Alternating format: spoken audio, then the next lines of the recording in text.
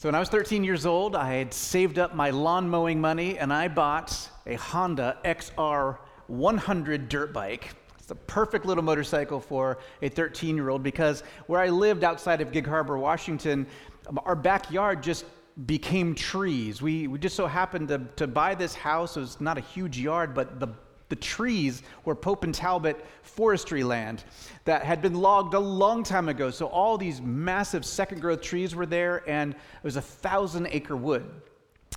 Just mazes of logging roads and trails and awesome terrain to explore on a dirt bike. And so there were just, the basic rules. Had to wear a helmet, had to tell mom and dad where to go. But then my dad gave me two more guidelines. He said the first one was I was not allowed to wear shorts when riding the dirt bike. At 13 years old, anyone else resonate? That's all you wore in short was shorts. That's all I would wear. So that was a tough guideline. The second guideline was I was supposed to always wear closed-toed shoes when riding the dirt bike. And this one he gave a story. And he said, the neighbor across the street, this kid that was 2 years older than me, he has a dirt bike, and he had a friend on the back of that dirt bike wearing flip-flops, and their foot got stuck in the spokes, and the foot got all mangled, as you can imagine. And I don't even know if that story was true or not, but guess which of those guidelines I followed? I still have a faint scar on my right calf from where the muffler burned my leg from wearing shorts while wearing the motorcycle. But my feet, I've got all my digits on my feet. Why did I follow Dad's guidelines on the closed-toed shoes and not the other one? They're both good guidelines. They both had a cost for not following. Chalk it up maybe to my 13-year-old feeling of invincibility, but probably it was that story that just freaked the heck out of me. I still cringe when I think of that foot. Now, we've been walking through the Gospel of Mark for the better part of 2023, and Jesus has been doing all sorts of things in this story so far. He's been healing and casting out demons. He's been setting people free from bondage to sin and shame, and Jesus has been declaring the arrival of the kingdom of God, and yet there are still people who were hearing him, but they weren't listening to him. People that were hearing the message of Jesus and seeing the things he was doing, but they had not yet come to trust in him. And the problem is this, that there's a cost. There's a cost for ignoring the good news of Jesus. Like, Jesus is not neutral. He's not one option among many options. He's not just a nice guy with the good advice that you can take or leave. Jesus is doing nothing short in the Gospels of claiming that he's king, the Savior, the way, the truth, and the life. And he's presenting us with good news if we respond to him. The text we're going to be exploring this evening is a parable. And parables are stories that are often derived from everyday circumstances. They're not allegories in the sense of a classic allegory. In a classic allegory, every detail in the story has a meaning that has nothing to do with the story. You can read yourself into an allegory and make it mean whatever you want it to mean. But parables, on the other hand, draw us into the story. We might relate to certain characters or situations in the story, but only to the point that the main point is being made to us. But here's the most important thing to know about a parable.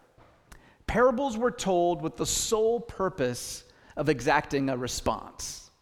They're told to get you to think and to get you to respond. And even a non-response is in a form of a response.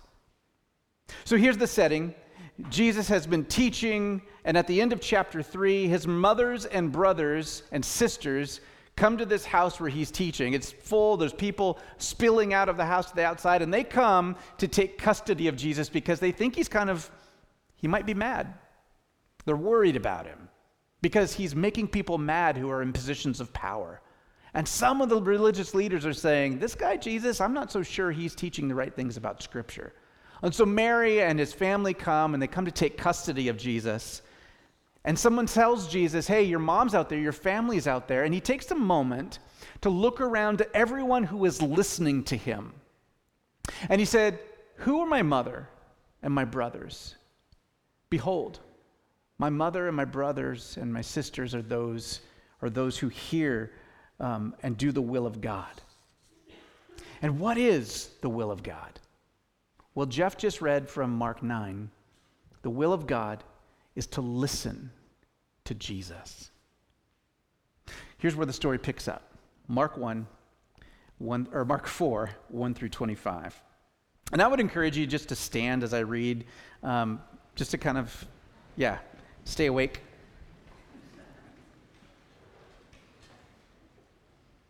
And one thing you could do is follow along or close your eyes and try and imagine the scene.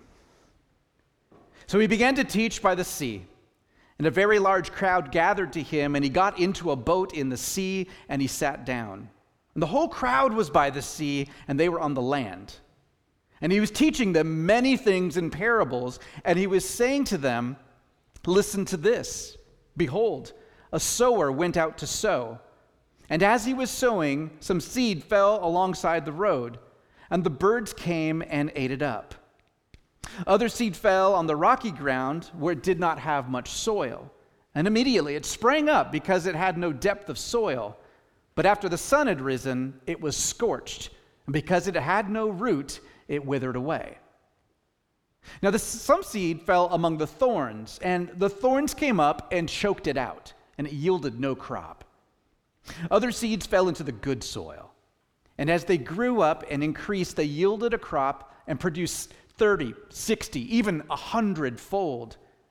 And he was saying, the one who has ears to hear, listen.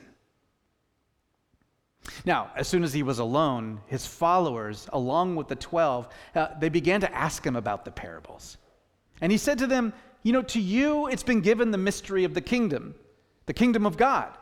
But to those who are outside, they get everything in parables. And then he quotes this Isaiah 6 passage. Here it goes. So that while seeing, they may see and not perceive. And that while hearing, they may hear and not understand. Otherwise, they might return and be forgiven. And he said to them, don't you understand this parable? How will you understand any of the parables? The sower sows the word. These are the ones who are beside the road where the word is sown, and when they hear, immediately Satan comes and takes away the word which has been sown in them. In a similar way, there are the ones who have, the seed was sown on the rocky places, who, when they hear the word, immediately receive it with joy, but they have no firm root in themselves. It's only temporary. And then when affliction and persecution arises because of the word, immediately they fall away. And others are the ones on whom the seed was sown among the thorns. And these are the ones who have heard the word, but the worries of the world and the deceitfulness of riches and the desires for other things enter and choke out the word, and it becomes unfruitful. And those who are the ones on whom the seed was sown on the good soil, and they hear the word and accept it and bear fruit 30, 60, even 100-fold. And he was saying to them, a lamp is not brought in and put under a basket or under a bed. It's put on a lampstand, right? It's nothing is hidden except that which will be revealed. Nor has anything been in secret that will not come into the light.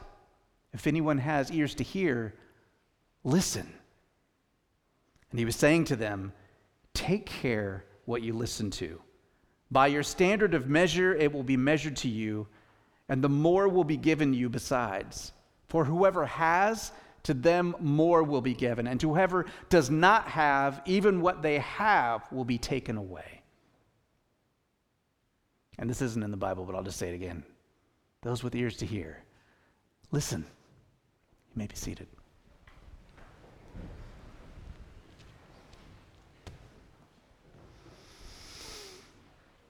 Now, you may be one of those people that actually looks at the bulletin, and you may have seen that the sermon title says this is Mark 4, 1 through 25, part 1.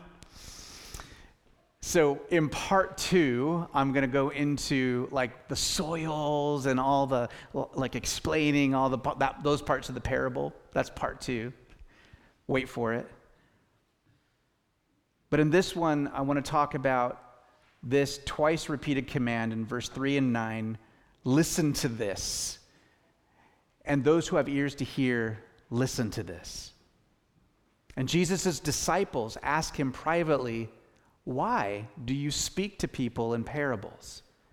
To which Jesus replies with this cryptic, weird saying, "To you it's been given the mystery of the kingdom of God, but to those outside, they get everything in parables." And then Jesus quotes Isaiah chapter 6, one of these prophets that wrote about 700 years before Jesus was born.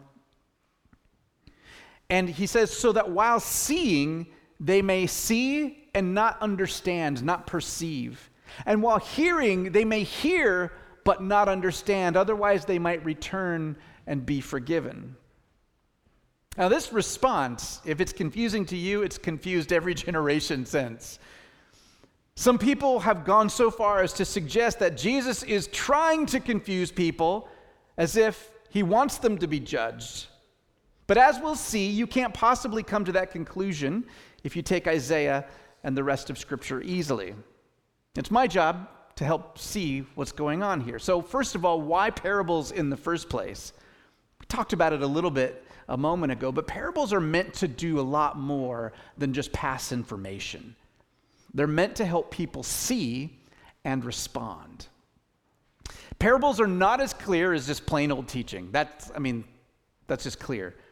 If Jesus had only spoken in parables and in riddles, you might think that only certain people who were smart enough or clever enough would ever have an opportunity to understand what Jesus was saying.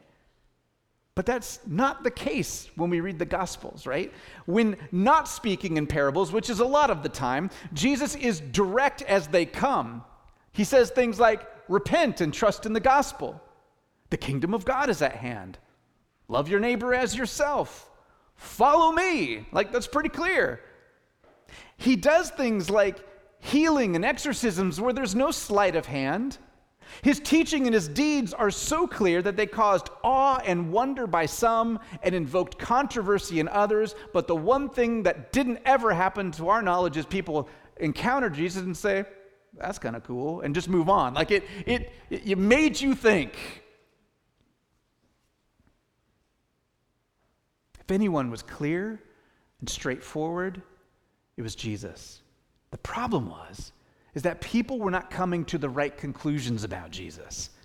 The crowds who were in awe and wonder over the things he was saying and doing, they wanted to make him king, but the kind of king they wanted him to be, which is a ruler, a military leader who was going to conquer Rome. The religious leaders heard him and saw him and said, "No doubt he's doing some interesting stuff, some powerful stuff, but it must be from the power of Satan or something because he's not interpreting the Bible the way we interpret the Bible. So he must be wrong." And so Jesus taught in parables to help people think. With parables, you have to do a little bit of work to find the truth. But once you find the truth, you actually own it. It's yours. It's not parroted by somebody else. It's like this, a bit like this, not quite because this isn't a parable. Anyone would just want to volunteer? I just have 2 questions for you. Simple questions. Yeah. What is your name? My name's Dustin. Dustin! That is a surface direct question. This is Dustin. Here's another question, Dustin. Who is Dustin?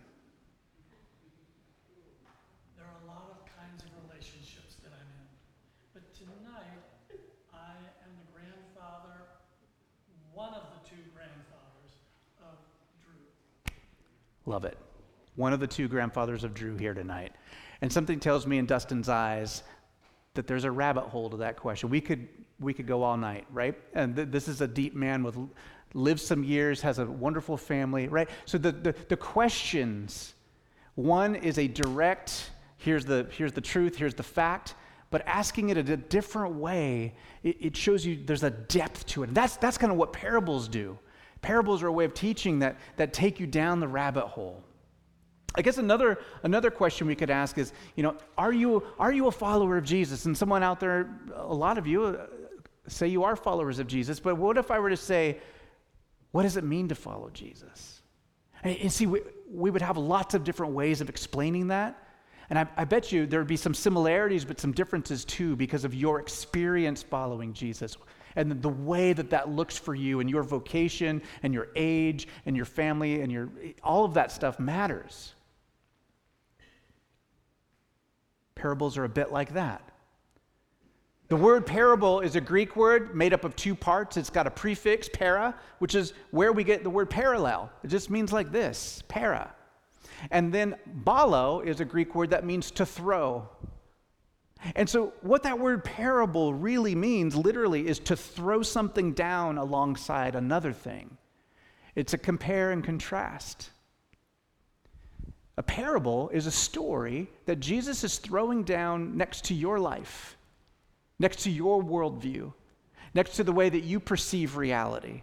And he's asking you to see how it shapes up. How do these stories make sense of each other? That's what a parable does. Parables also kind of tell it slants. They're like a Trojan horse that gets through your defenses. 13-year-old me, I'm gonna wear shorts the minute my dad's not looking, right? Sorry, I've got the scar to prove it. Kids, don't do that. That was the direct approach, right? Any of you with 13-year-olds, well, of course, my awesome kids, but any of you with regular 13-year-olds, I mean, you know what I'm talking about. Like, just try and say it direct. It's probably not going to get through the defenses. But that story, man, about the mangled foot that I don't even know is true anymore. My dad doesn't remember telling me that story, but I wore closed-toed shoes because it got slant. It was like behind my defenses. It got in there inside, and that's what parables do. They're designed to open closed minds and hearts. Parables make you squirm because they reveal a little bit about who you really are. In the parable of the soils, the good listener will ask ourselves, I wonder which soil I identify with. Am I receptive to the Word of God? Again, we're going to do the soils next week, so wait for it. And the parables, finally, they make us respond.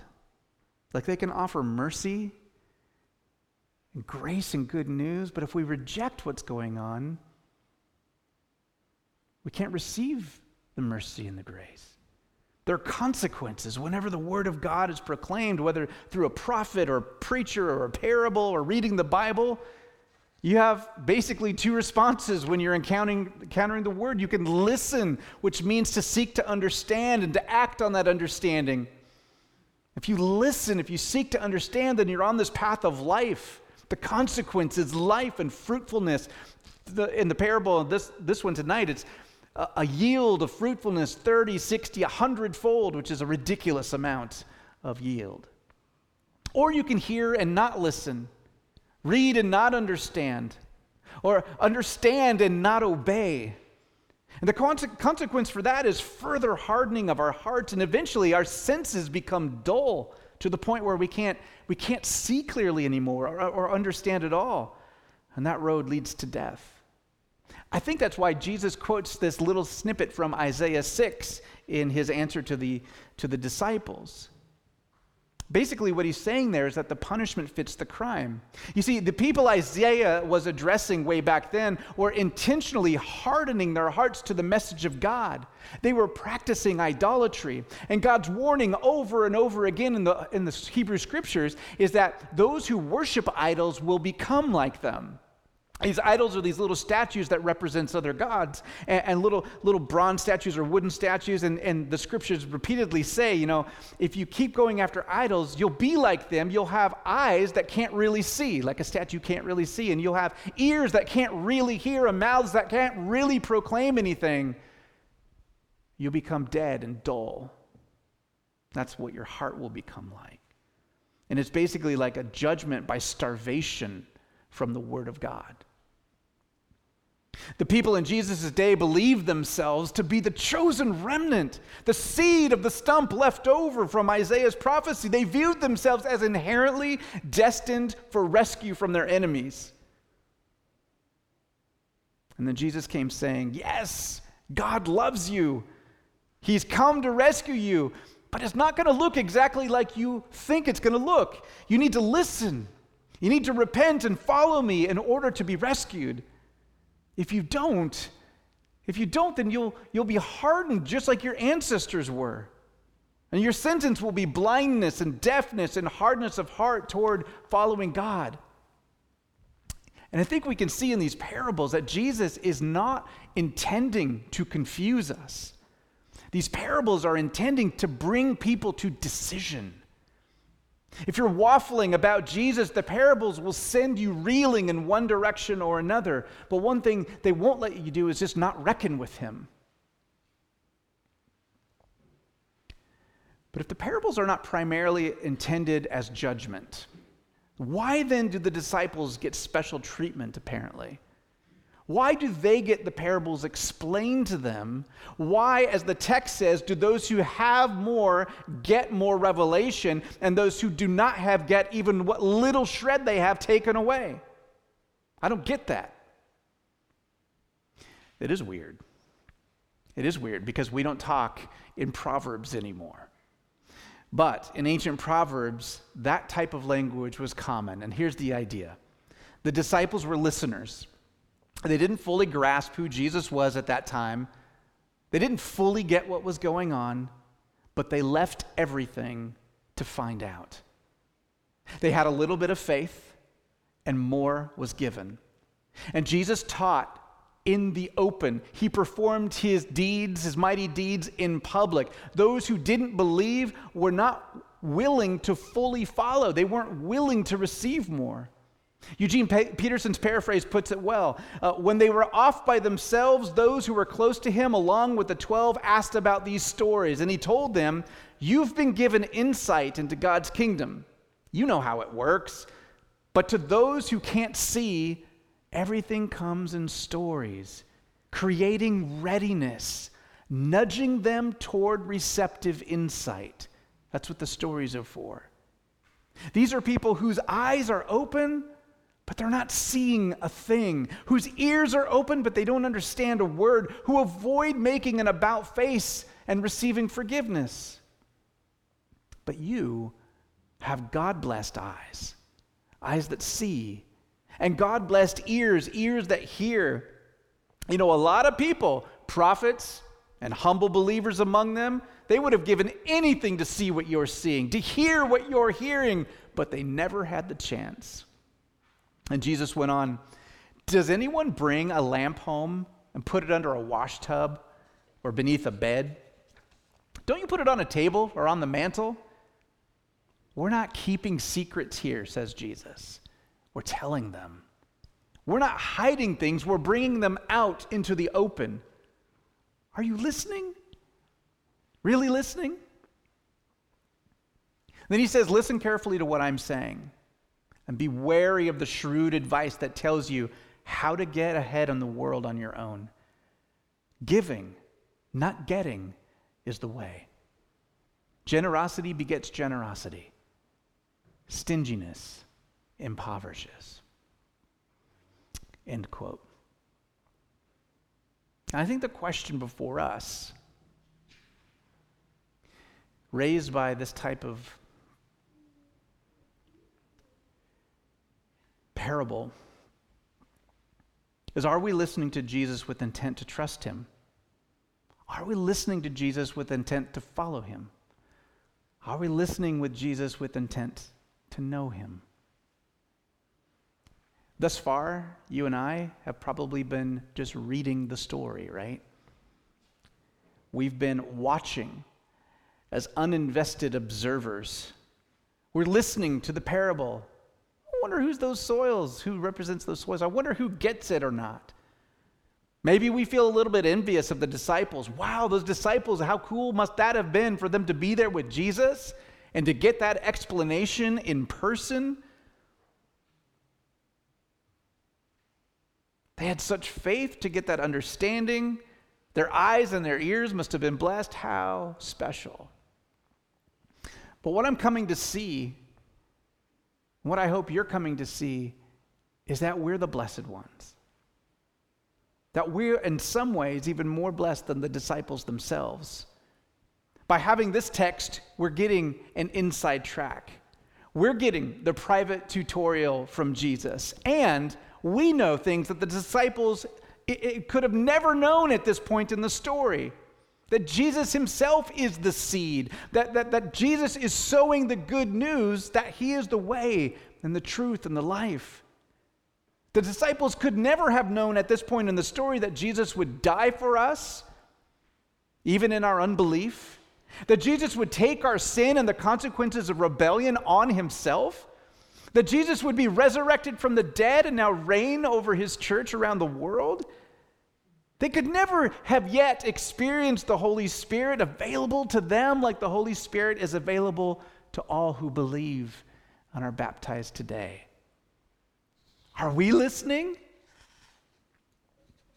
It strikes me as significant, you guys, that Jesus calls us to listen, to know him, to relate to him. Notice that Jesus is not asking us to believe in him like you believe in a mathematical equation or a physical constant. I can experience gravity and its force without ever having met Newton, right? I can believe in the theory of relativity without ever having known Einstein or even liking Einstein. Like, it's irrelevant. Believing in those concepts is irrelevant to the people who brought them to light. But I can't be a follower of Jesus without actually listening to him, without sharing my life with him. Tonight we've baptized Drew Wilson, not because he came to a certain point where he believed in the proper facts, but because he came to love Jesus and to place his trust in him. And the good news here for us, I think, is twofold. The first one is just so graceful, like, you don't have to pass a seminary exam. Oh, thank your lucky stars for that. You don't have to know a certain list of dogmas in order to follow Jesus. And so for every one of us, and I'm using the inclusive us, for every one of us who feels like you don't know enough, maybe you struggle conceiving of exactly how the Trinity works, well, join the club. That's not what Jesus calls us to do. But the second is that the good news is we have a God who does communicate, who does speak, who loves us and wants to relate to us. You know, next week we're actually going to take a break. Now I'm really making you wait for this part too. It's actually going to come in 2 weeks. Next week we're going to take a break. We just thought this listening piece was so important. And because it's a fifth Sunday and we're doing a special service of worship and prayer, we're going to do a lot of music, but then we're also going to pause and we're going to do some Lectio Divina, some holy listening in church with all ages. And so don't worry, I won't have like super long moments of silence, but we're just going to get a little taster for those of you who haven't done it in a while or have never experienced Lectio Divina. But I just thought about, it's almost malpractice for me to be talking about, hey, we should listen to Jesus and then like, peace out, have a great week. Like if you don't, let's just practice it as a community. Why not? Because there's ways to listen to the text, to the voice of Jesus in the Bible that are, like our didactic ways of approach, our Bible study, our Western way of doing Bible study, they're just not going to give us. And so I think that's important. So hope you can come next week and we'll do some listening together. But as we consider a response to this message, let me encourage you toward 2 action steps for those of you who are like, I want to do something. Okay, Americans, here we go. Here's your 2 action steps. Sorry, I'm one of them too. So anyway. First, just tonight, tomorrow, this week, ask yourself, like, how are you doing with Jesus? How have you listened to his call to follow, to trust, to obey?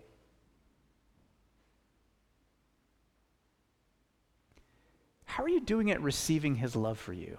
Like, ask that real question. That's a hard one for a lot of us. We live in a culture that is constantly telling me I've got to earn my friendships, the praise of other people, my worth, my value. Jesus loves you without you doing anything. I still wrestle with how to receive that. So I think that's a good question for us. The second thing I want to encourage you to do is to listen to the scriptures this week in a different way. In a different way. In particular, consider listening to Jesus. So whether that's Matthew, Mark, Luke, or John, pick one of the Gospels and try not reading a chapter. Try not only reading just like a chapter or 2 of Jesus' words and stories, But like, listen to him. Like, what if he was telling you that story? What if he was speaking to you? You know, like for most of church history, that's how people read the Bible, because they didn't read the Bible. They heard it. Most time periods in church history, people didn't have their own copies of the Bible. We couldn't just do personal Bible studies. So we would get together in a community and somebody who was literate would read and the rest of us would listen. That's a very different experience to just me trying to study what the meaning and the context is. That's all important, obviously. I love to do that. But it's not the same as listening. I want to encourage us this week to throw his life, his message down in parallel next to ours and to just ask, Jesus, what are you saying to me in this moment? What might you be inviting me into? Lord, thank you for revealing yourself in so many ways. But thank you for the scriptures. I do thank you, Lord, that we each can have a copy of the Bible. I thank you that there's lots of great ways that we've learned how to study the Bible, and to think well about language and culture, context.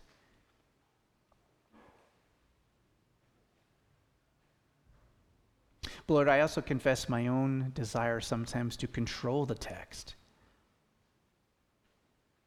to feel like I can understand it and have mastery over it. I pray that, Lord, that you would help me this week and my sisters and brothers to hear you in the text, to be mastered by it, not masters of it. Amen.